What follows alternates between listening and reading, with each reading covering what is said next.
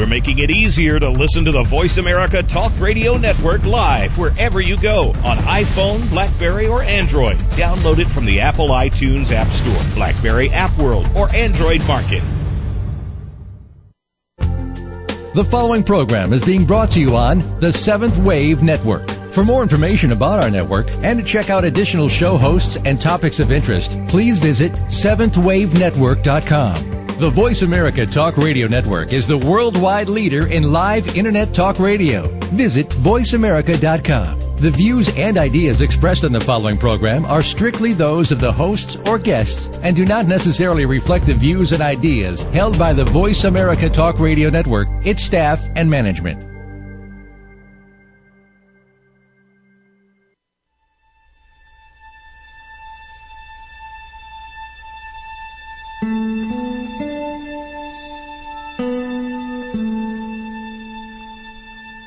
Good afternoon, and welcome to Authentic Living with Andrea Matthews.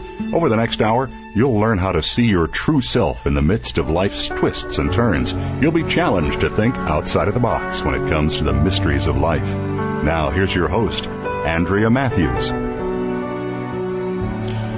Good afternoon, and welcome to the Authentic Living Show. We're so excited to have Dr. Clarissa Pinkola Estes back on the show again for the fourth time to talk to us today about her latest book, Untie the Strong Woman. Dr. Estes is an internationally acclaimed poet, diplomat, Jungian psychoanalyst, post-trauma specialist, social activist, and a cantadora, which is the keeper of the old stories of the Latina tradition. She is deputy managing editor and columnist writing on politics, spirituality, and culture at the news blog, moderatevoice.com, and she's a columnist at the National Catholic Reporter online. Her published books include The Gifted Story, The Faithful Gardener, and Women Who Run with the Wolves, which stayed on the New York Times bestseller list 145 weeks. She created a 15-volume collection of original best-selling audio works and a 12-part live performance series entitled Theater of the Imagination, broadcast on both Pacifica and NPR. Dr. Estes has been providing live events on SoundsTrue.com for the past year, entitled The Dangerous Old Woman, with various topics on the dangerous old woman. Her latest book, Untie the Strong Woman, as I said, is our topic of discussion today, and we are so excited to have you back again, Dr. Estes. Thank you. I'm so glad to be here, Andrea. Number 4? Yeah? Number 4. Yeah. It's just keep going on. Good. I appreciate so much that you always ask such interesting questions for your listeners. Oh, thank you. I really enjoy getting to the depths of the issues because I think that's really what our listeners are looking for. So we'll be talking about some of that depth today. And where I want to start, if you will, is, there's comedic value to this whole thing about the masculine and the feminine. And so many times when we talk about the feminine archetype, it's almost we're casting aspersions on the masculine archetype. So I want to, if you will, to give us a clear definition of the healthy masculine archetype and the healthy feminine archetype. I would say it a different way slightly. Right. And that's a good question because it's in the culture, isn't it, to divide things always.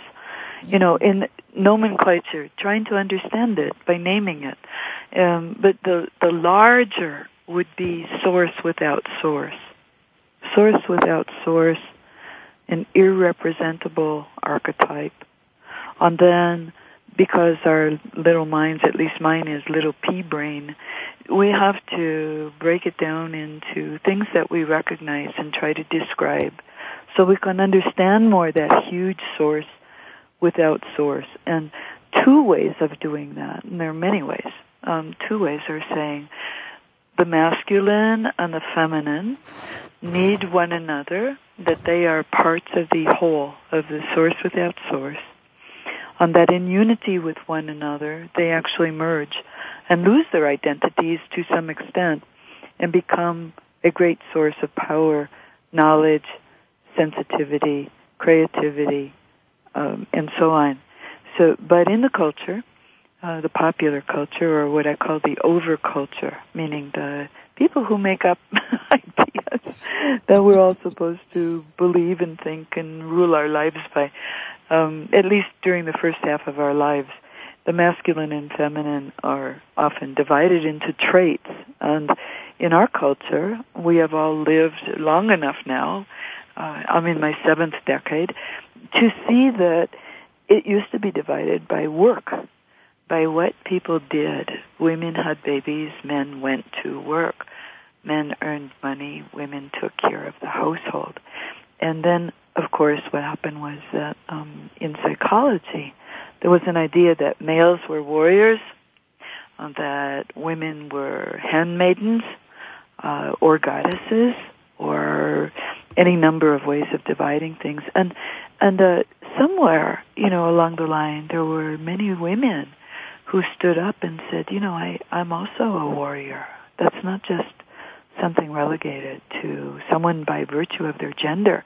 And men also spoke, particularly in the mid-90s, I think, quite vociferously, and said, wait a minute, we have a mothering function too. We'll have many things, and not necessarily all the same things. So there was this movement in the psyche, collective consciousness, in some, toward reunifying source without source, where there are not quite so many divisions between men and women that are taken so literally, but rather that it's more like a feast, a table that is groaning with attributes, beautiful, wonderful attributes most often. And you have your choice. You are born with a calling. You are born with gifts. And you get to choose for your own development through your soul, hopefully, not only through your ego, but through your soul, which of those you will develop. And so, rather than saying exactly feminine or masculine, although there are differences for sure, there truly are, in actual human beings, the point would be to see what has been separated out a little bit like a yolk from the egg, and set aside this one from that, rather than just being the egg, the entire egg that actually, if you keep it intact, it will bring forth a new little life, and that little life will grow and develop.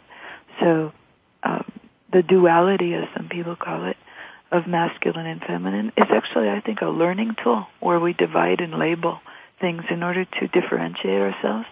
But at some point, it becomes important to see that as not particular to gender, that it's particular to an enormous set of traits that are open to all of us. Okay, that's very clear.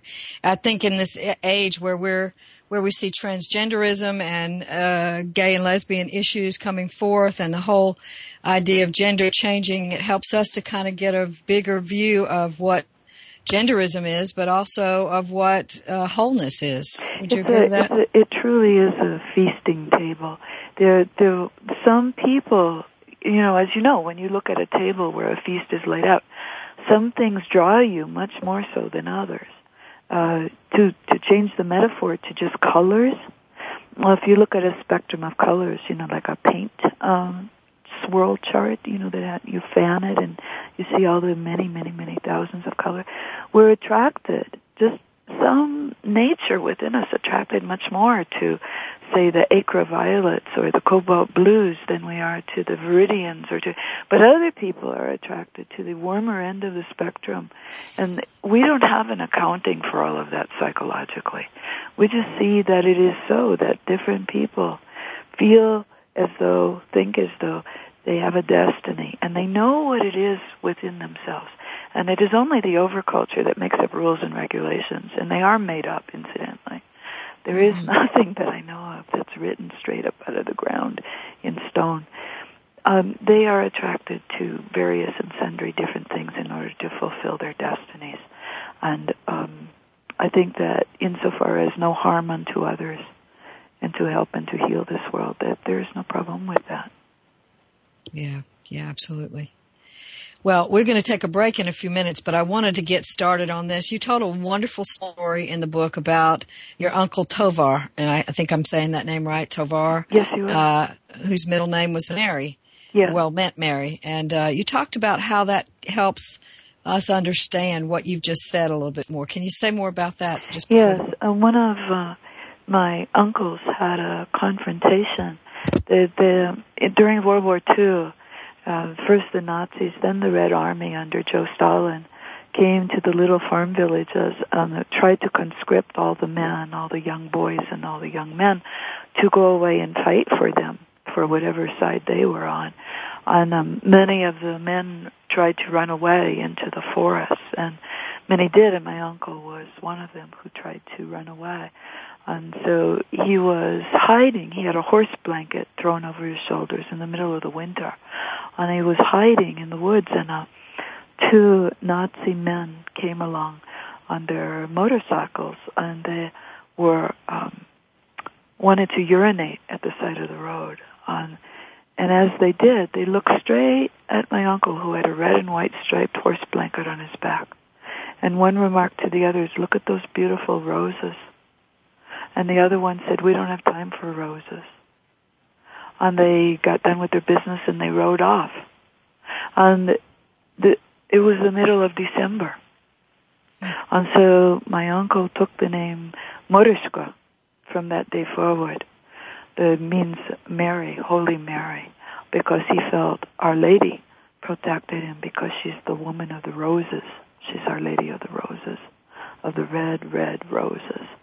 And so he wore his name proudly, and often in confirmation names. That confirmation is, in the Catholic religion, what we do at age 12 when we come into the majority of our wits and our ability to bear children and our ability to hopefully see farther than we ever have before and to bring our witness to the world.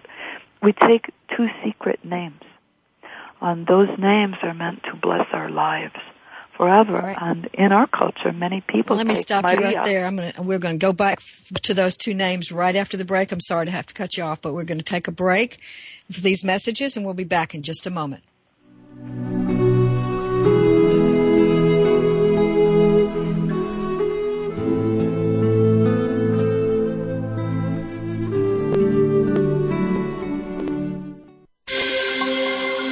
Awakened Media for a transforming world. Seventh Wave Network. The Institute of Noetic Sciences has been a pioneer and leading authority in the field of consciousness and healing for 38 years. We invite you to discover how you can transform your health or healing practice with ION's cutting-edge research into mind-body medicine and healing. For a limited time, you can receive valuable thank you gifts when you support the Institute of Noetic Sciences research and educational programs. Just click the banner on this page to discover how consciousness research is transforming healthcare.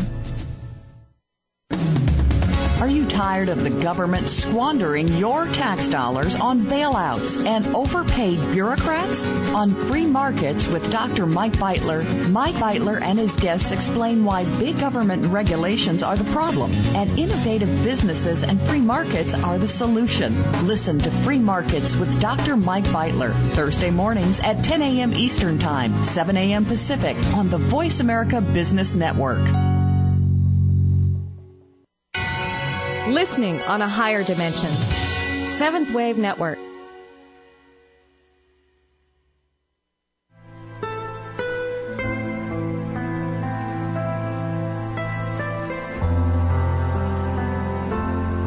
You're listening to Authentic Living with Andrea Matthews. We want to hear from you. If you have a question or comment about today's show, call in now, toll free, 1-866-472-5795. That's 1-866-472-5795. You can also send your questions or comments by email to Andrea at AndreaMatthewsLPC.com. Now, back to Authentic Living with Andrea Matthews. And we're back with Authentic Living, talking today to Dr. Clarissa Pinkola Estes about her latest book, Untie the Strong Woman. Beautiful book. I highly recommend it.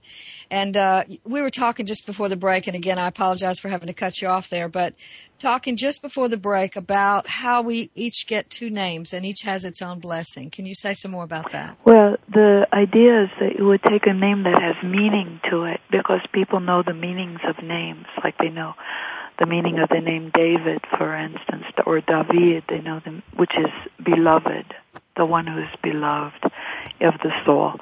They know the meaning of Michael or Michael. The meaning is he who is like God, with a question mark actually at the end of it. So they know the names of Anna and Elena and so on, and what they mean at their root, and so they take them as the courage bones, of their future life, that these names are going to not only guard them, they will grow into them, hopefully, that the names are bigger than we are when we take them, but also that they often belong to the sainted people, the holy people, that someone has walked this earth before us, and maybe many people by that name who have strived really hard to stay connected to source without source while they go about in all the challenges of life, some of which are terrible twists of fate, and some of which, of course, are beautiful and joyous, because we live on a planet that has a bright yellow sun and blue water and a dark cobalt sky at night, and it is a beautiful silver moon, and we are lucky to be in such beauty, too. Mm-hmm. So taking the middle name of Mariska, which means Mary, will mean that she now will be in this special relationship with him that is acknowledged by the miracle that happened at the side of the road where he was hiding, where people looked directly at him and saw roses instead of seeing him. Beautiful. Beautiful. So, yeah, and I like the idea that it was a middle name, too, because it sort of breached the divide between his given name and his surname. That's right. Well, amongst the many of the Latinos, we have many Jose Marias, Juan Maria, Geraldo Maria, and Jorge Maria. Well, it is not considered, like a boy named Sue. Yeah. It's not considered quite that way, although I actually like that song by Johnny Cash. But it's considered like a special protective armor that you go out into the world with, and often people don't know. Other people don't know whatever your holy names are that you've taken into yourself. Only the very close family knows usually. It's beautiful. So, okay, you talk a lot in the book about the Great Mother, and you've talked also on the show about source without source. Are those synonymous terms?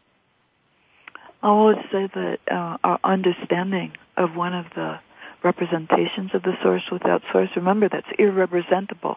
An archetype is irrepresentable. It is so enormous. It is so vast. It is so containing of many infinite universes that you can't, as a human anyway, you can't grasp it.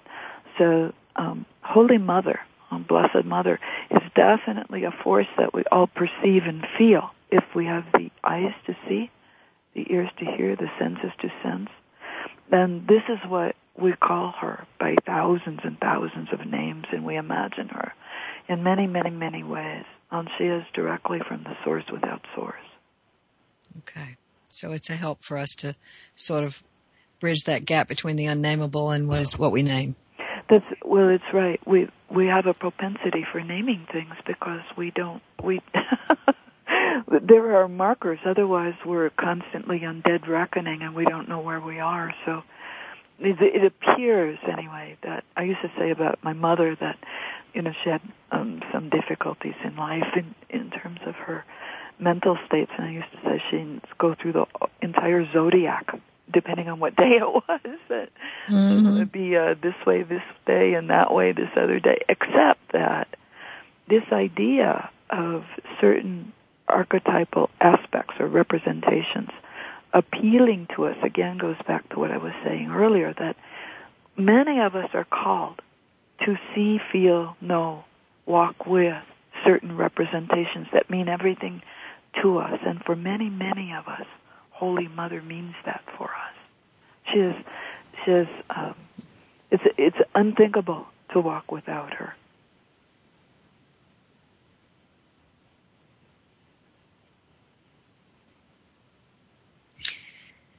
Okay, are you there, Dr. Estes? I'm right here. Okay, it sounded like you went away there for a minute. No, I'm right here. I think that that little prayer space right there, just for a thoughtfulness. See, the thing is that the representations that come from Source Without Source are not taken up by everyone.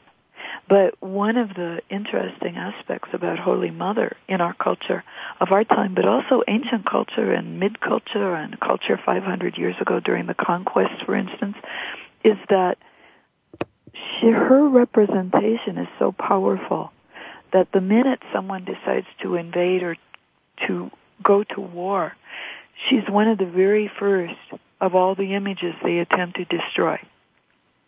For instance, in Stalin's Soviet Union after World War II, forbid the veneration of Holy Mother. Forbid it utterly, forbid the rosary, forbid images and icons of her to be hung, turned all of her churches throughout all of Eastern Europe and Russia into office buildings, into storage places, into literally places for basura, for trash, and attempted to demother the entire part of that world, and then called themselves Mother Russia. Now, there is Mother Russia. Holy Mother is over Mother Russia for certain, as she is over all things. In sense of compassion flows through her into humans and out of them again toward one another. Mercy. All of the matters that we can understand through her huge beneficence, through her huge mercy toward others, that she would lean down to help the poorest of the poor, the least of the least, but also the richest of the rich and the highest of the high. That she doesn't differentiate by economics, she doesn't differentiate by social class. She'll help whoever has need. This is what all of her stories are about. So when there's a conquest, as there was in all of Mexico, Central America, and South America, the first thing the conquistadores did was to destroy the temples to Holy Mother, of which they were rampant, they were everywhere, because Holy Mother is held as a concept that comes into people whether they're told about her by someone else or not. If they are not told about her, they will dream about her at night. She will come to them in one way or another. And so that's why Our Lady of Guadalupe is so precious to so many of us, because she's called La Conquista. She came at a time of huge treachery, terrorism, murder, death. The Inquisition from Spain was imported into Mexico in 1519 when the conquistadores came, and then all the bishops came, and all the grandees came, and all the people came, and they enslaved all of the Indian tribal people and put them to work tearing down and destroying their own temples and taking the rubble and building churches from them as the foundation of those churches, using the slave labor of the Indians. And in the midst of all that, of killing people, family members, right before the family's eyes, left and right, wherever they went, opening up a huge terrorism amongst the Mexicano people. Little Don Diego, a little Indian, a Nahua Indian, is going past the dirt hill at Tepeyac, where the great, great temple of Tonantzin has stood since forever, who is the great mother of all of the Nahua people. The Nahua people are called Aztecs by the Spaniards. And he sees her standing there, and she says, "Build for me a church here. Go tell the bishop." And he's terrified. Terrified to talk to the bishop. Terrified that he sees this beautiful lady on the hill where the destroyed temple stands. Utterly terrified. And yet she says to him, "Have you forgotten? I am your mother. You are under my protection." And so she is come to known as the mother of the conquered, the one who will appear, who will help, who will tell, who will show, And when she appears to him, she's surrounded by beautiful flowers and glowing gemstones that glow up out of the ground. And she is loving and merciful and protective of him. Beautiful, beautiful. That's a really powerful story, and I think it's really so true as it relates to something you call in the book the path of the broken heart. That's such a special journey, so sacred, and yet none of us want to take it. Well, isn't that the truth? Yeah. I guess it takes us, doesn't it? It's not something that we ever would want to have. But most all of us at one time in life, and sometimes more than once, walk that. And hopefully, your heart, the doors are blown open and stay open. They'll just hang there by their hinges, and you're open-hearted for life then.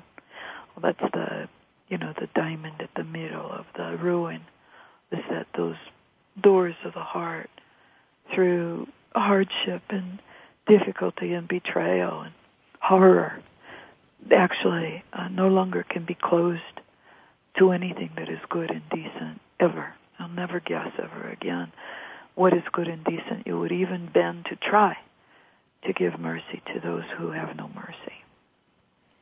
Yeah, and that comes down to how we develop compassion. Isn't that true? That when our hearts, I think it was Ilyana Van Zandt who said that we get broken open, and you just referred to that as well. That the idea is our hearts get broken open, and we can stay open after that, and it builds compassion.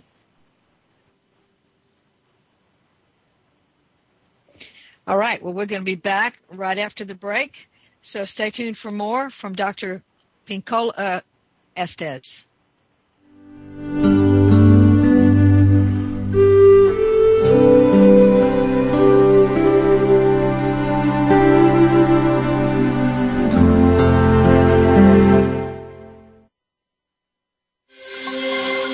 Awakened Media for a transforming world. Seventh Wave Network. The Institute of Noetic Sciences has been a pioneer and leading authority in the field of consciousness and healing for 38 years. We invite you to discover how you can transform your health or healing practice with ION's cutting-edge research into mind-body medicine and healing. For a limited time, you can receive valuable thank you gifts when you support the Institute of Noetic Sciences research and educational programs. Just click the banner on this page to discover how consciousness research is transforming healthcare. Frankly Speaking About Cancer is a program designed to empower survivors and their caregivers to deal with the social and emotional challenges of cancer. Drawing on resources from wellness communities throughout America and abroad, the show will invite physicians, researchers, nurses, social workers, patients, and caregivers to share their advice on how to live a better life with cancer. Join host Kim Tibaldo, President and CEO of the Wellness Community, Tuesday afternoons at 1 p.m. Pacific Time and 4 p.m. Eastern Time on the Voice America Health and Wellness Network. Awakened Media for a transforming world. Seventh Wave Network.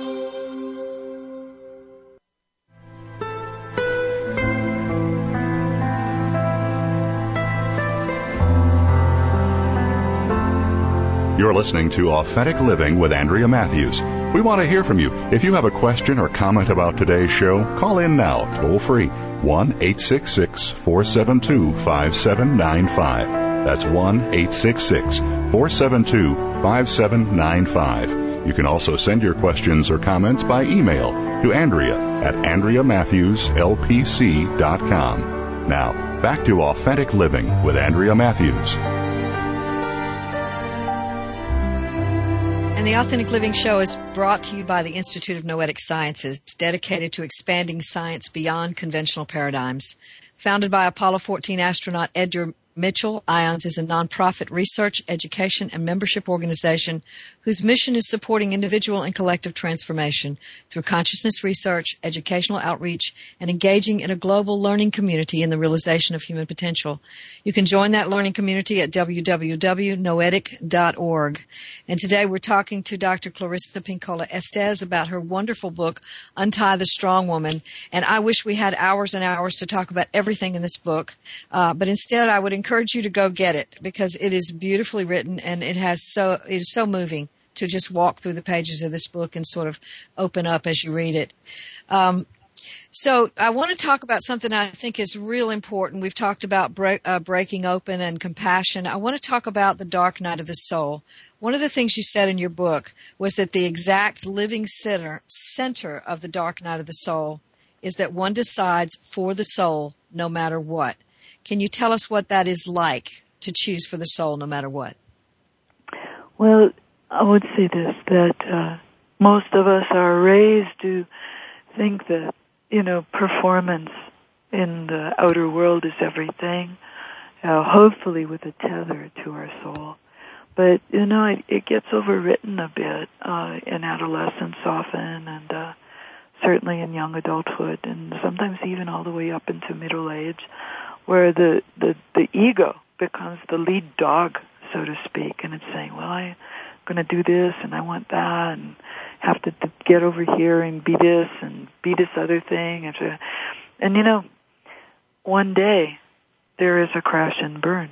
The crash and burn can be as light as, is this all there is? Is this all there is? Really? This is it? Which causes the soul to suddenly start glowing and say, no, there's more. There's more, and I have it right here. If you'll come here and be with me. And it can be, of course, also from a huge and sudden betrayal, sudden loss of a job, loss of a mate, loss of a child, come as a result of a terrible, terrible pain to the heart, a blow to a person's life. And the ego is not capable of gathering up and putting the person back together again. Only the soul and spirit, they have the power. And so people begin to turn in some way more and more toward what soul dictates, what soul knows, what soul thinks and wants, rather than what the little teeny tiny ego, which is like it's like a little dot in the universe compared to a universe in and of itself, like the soul. So the ego, though, is always pretending that it's much larger than it actually is. And it's, of course, filled with lots of appetites. The soul only has one appetite, and that's love. It's love. It's very hard to stay in love in the soul because the ego is often easily irritated and aggravated and has old scores to settle, and who knows what, how it all goes. But eventually, we all learn. We do. Most all of us, I should say. We learn that the contentment is what we're seeking. Harmony is what we're seeking. Loving what we can and blessing down hard on what we cannot love and going forward comes from the soul. Now, the ego always wants to make everything fair and make everything work out all right. So, which, of course, I have to say after a time, good luck with that. How's that working out for you? Because it doesn't. Not in this world. This world is not planet perfect. It's the learning planet. So here we are learning. The more the soul leads, the more content we often are, the more easily we're able to bless down on people and situations and let go and move forward. To love, but with limits would be the soul's way of doing things, and limits in terms of preserving our physical self so we continue to live. And this is a part of spiritual maturation. And in a culture like ours, and Western culture, as you know, is imported almost everywhere now in its sometimes over-ambition to perform something rather than be a being. It's an issue across the world about returning to center again, about being at that absolute center. Holy Mother, I think, demonstrates it over and over and over again in all of her stories, many of which are still held by some of the great religions of the world, by the Coptic Christians, by the Muslims, by the Catholics, by the evangelicals. many, many areas, including little blips in Buddhism as well, of Holy Mother, certainly as one of the Taras, and certainly in the Asian religions of Kuan Yin, is this completely compassionate, merciful mother is held there, and she personifies the soul. In other words, if a person wanted to know how to move from ego only, assessing everything and condemning everything and complaining about everything and having ambitions about everything, as we all do somewhere in life, they would study some of her stories that still exist, and the stories of Demeter and Persephone. There are lots and lots of stories. They're fragmentary because of all the invasions and wars where her stories, her people, her poets, her storytellers, her priests, her holy people were destroyed, literally murdered over and over and over and over again. But as you see, she's indestructible. She comes back to us over and over again through other people. They dream her. They see her. She appears to them. She speaks to them. They sense her. And she appears through another person to them who acts uncharacteristically merciful in a moment. And you know Holy Mother has touched them because they're not ordinarily that way. And so if we keep our eyes open and our inner hearing open and our hearts open, then we will see her everywhere. And hopefully we will be able to imitate her. Imitatio Maria is how it's called in the way that I was brought up. The imitation of Holy Mother. Beautiful. Beautiful. Yeah, so when we're choosing for the soul or we're choosing for Holy Mother, what we're choosing is to be in that centered place. It's a hard place to maintain unless you have a daily practice. And so, different people have different practices. And what I've learned over the years is that whatever a person's practice is daily, if it's yoga, if it's singing, if it's praying, if it's walking, if it's dreaming, if it's writing, if it's artwork, whatever it is, that is the practice that centers the person at the very heart of the Immaculate Heart of Holy Mother. That practice, that sensation of peacefulness, that sensation of return to center is Holy Mother personified. Now you can call it lots of different things and people can call it whatever they like, but many, many of us understand this as the Immaculate Heart of Holy Mother, where there is complete peace, power, strength, rest. Beautiful. Okay. One of the things you said in the book, and I think it was in one of the poems of the book, was, and I'm going to quote this, it's, "Without you, my sister, my mother, my child, I would never have known that pain, joy, and strength are one." I think that's so beautifully said and so rich, and I think it's something that we just can't even imagine. In the ego world, the realm of the ego, we just can't even imagine that those three things could possibly be one. So can you talk just a minute about that? I would. I will tell you a revelation that I've had. Sometimes I feel like I write my own book of Revelation. Yeah, absolutely. I'd love it. I bet, although the one that is already written is highly poetic, my goodness. Yes, it is. Glorious images in it. The revelation that I had was that the idea of fight and flight is not accurate. That when we're pressed with difficulty, in the moment, flight or fight is definitely true. Like if you're suddenly confronted by a knife-wielding kangaroo, you immediately either run away or draw your own knife and fight for your life, right?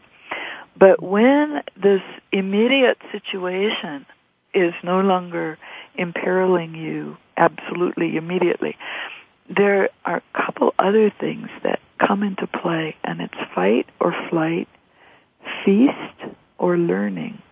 And I'll tell you what I mean by that. Feast or feed would be the word. Many people, when they're frightened, upset, challenged, they eat.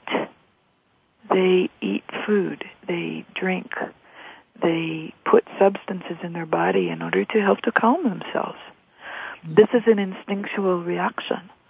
And it's not by accident that many of the holiest endeavors of ceremony and ritual and rites have to do with feeding. They have to do with eating, calming, centering, coming back to center. Now, I'm not sure going out and eating 5 chocolate sundaes is what I'm talking about. But you can see the impulse in people sometimes gets misdirected into eating things that are not particularly good for you, but actually calm you down because they're high in fat or carbohydrates, for instance, which we know has a calming effect on the body and therefore on the sense of self. And yet, to create a feast of some sort that is ritual for strength would be the idea, but it gets diverted sometimes into just eating to calm oneself without consciousness. Do you understand what I'm saying? Mm-hmm, mm-hmm. Yeah, just we go unconscious to eat sometimes. That's right. So it's almost like the aftermath of fight or flight is to feed, but the other is learn. In other words, something comes to us out of the blue often. Because I'm so far out into the world sometimes, even though I like to stay in my cave as much as possible so I can do my work. When I'm out in the world, all kinds of unusual things happen because, there's just lots of people in the world and lots of elements come together in one place. And you can never quite predict always what, is going to happen. But whatever it is that occurs, whether it be good or great or not so hot, there's a learning at the middle of it.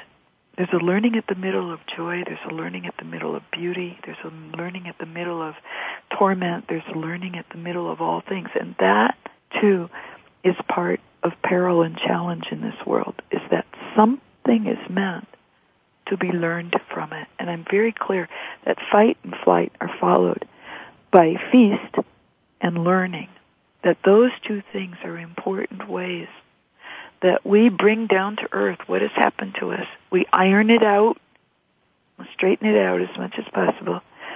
We learn from it and do whatever we need in terms of justice, but also in terms of mercy. And then we move onward. And that's the way of Holy Mother.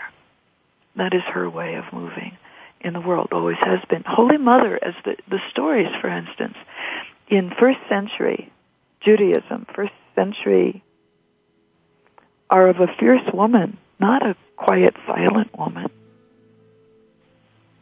Yeah. All right. Well, we're going to come back and talk about that quiet, silent woman in just a few minutes. We'll be back with more with our final segment with Dr. Clarissa Pinkola Estes. Stay tuned. You don't want to miss it.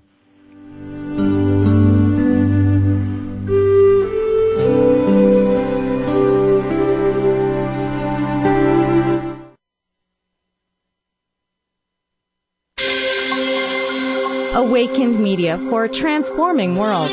Seventh Wave Network.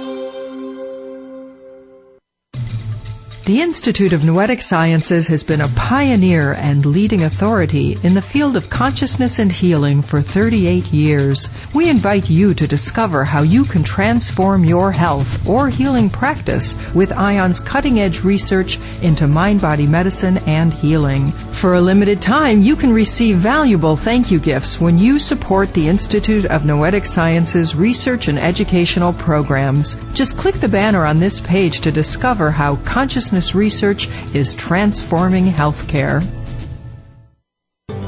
The Mayan calendar tells us that we will be entering into a 260-day opportunity for us to engage in conscious co-creation with Great Spirit. How will we prepare ourselves for this exciting and unprecedented time in Earth's history? Peter Tung has dedicated over 20 years of his life's work to exploring that which is beyond understanding. Peter will help increase your awareness and education on this enlightening transformation in consciousness. Awakening to Conscious Co-Creation airs live Wednesdays at noon Pacific Time, 3 p.m. Eastern Time on Seventh Wave Network.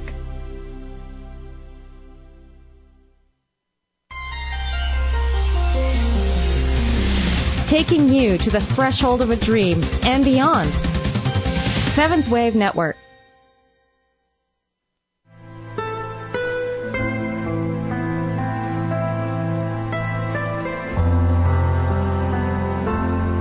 You're You're listening to Authentic Living with Andrea Matthews.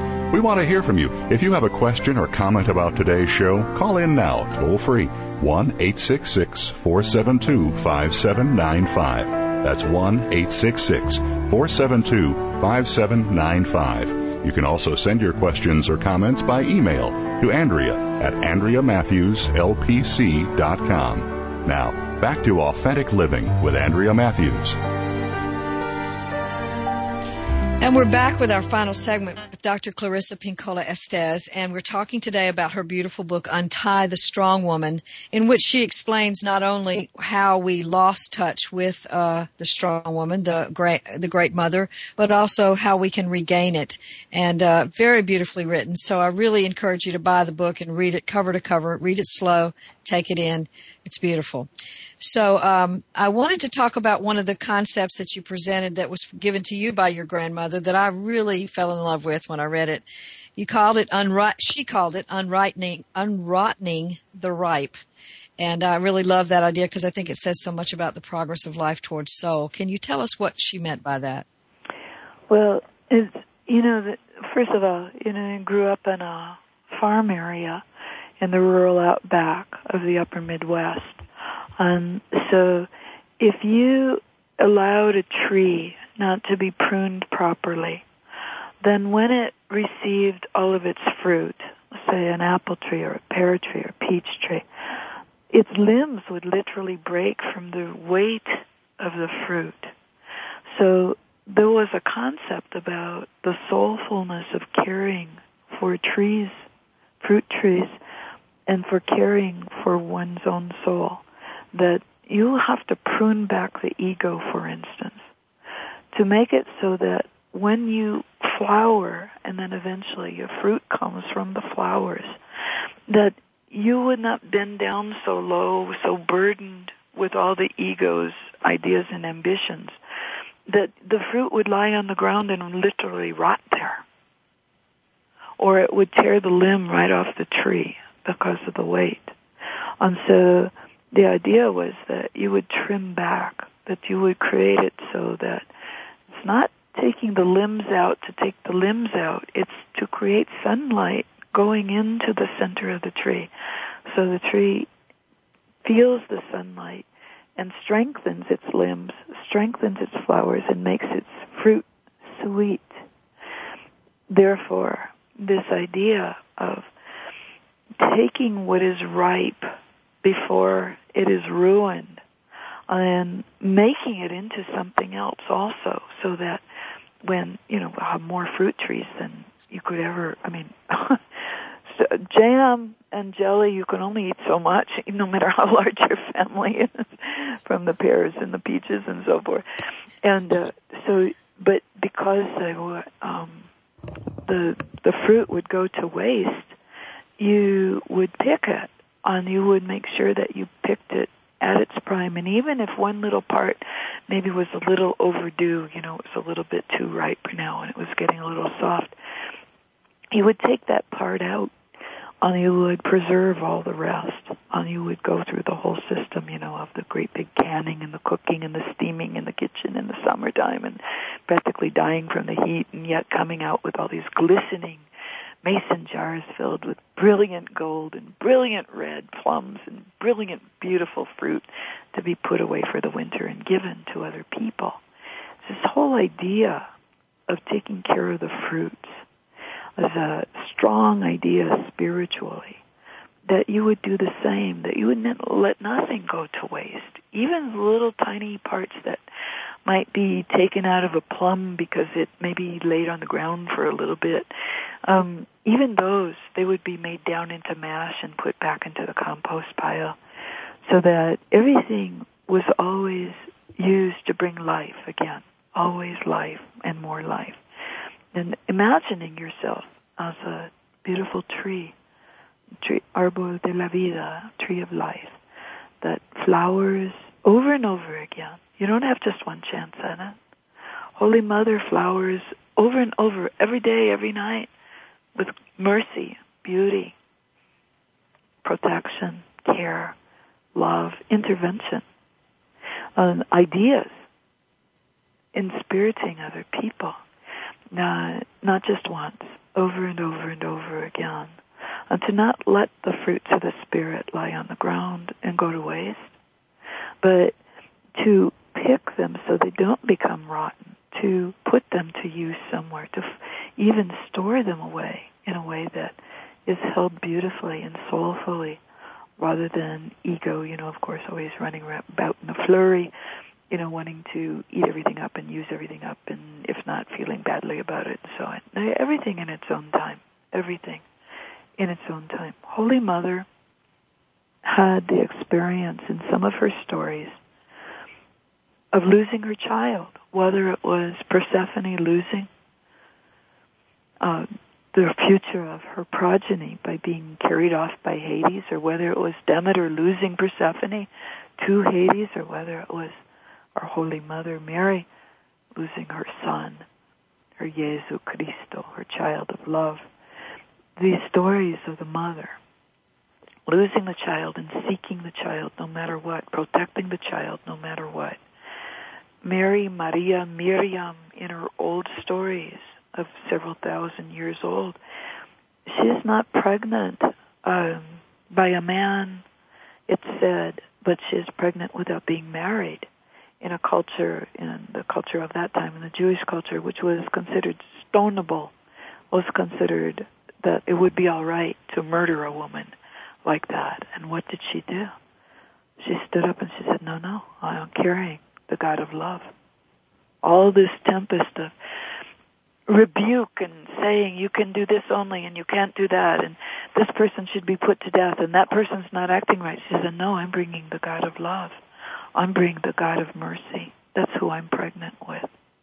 And you're not going to hurt me or harm me.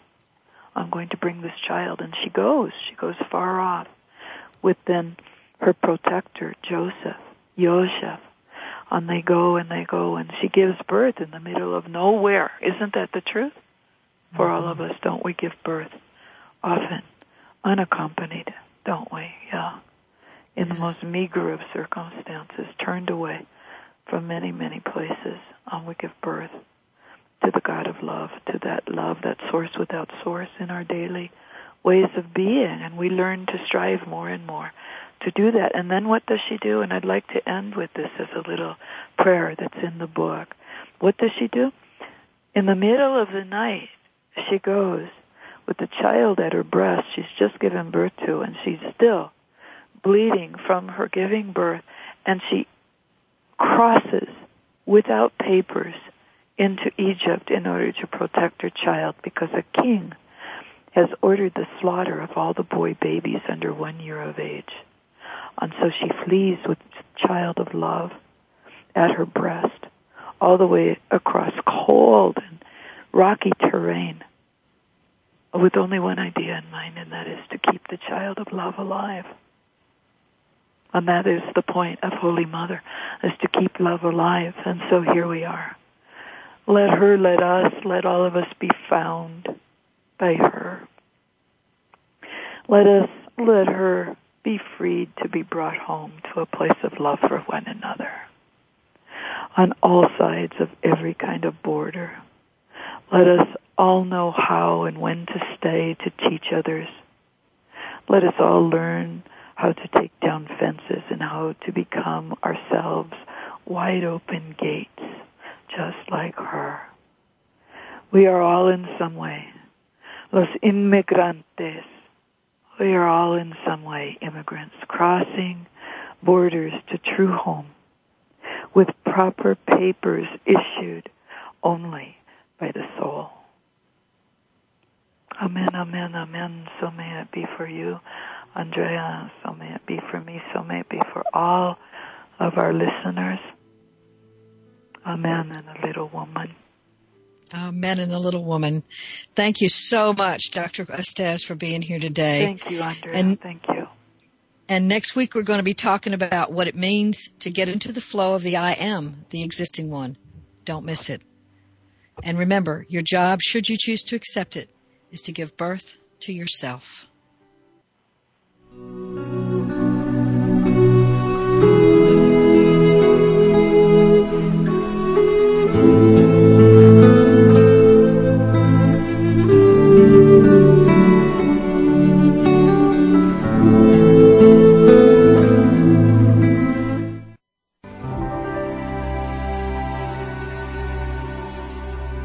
Thanks again for listening to Authentic Living with Andrea Matthews.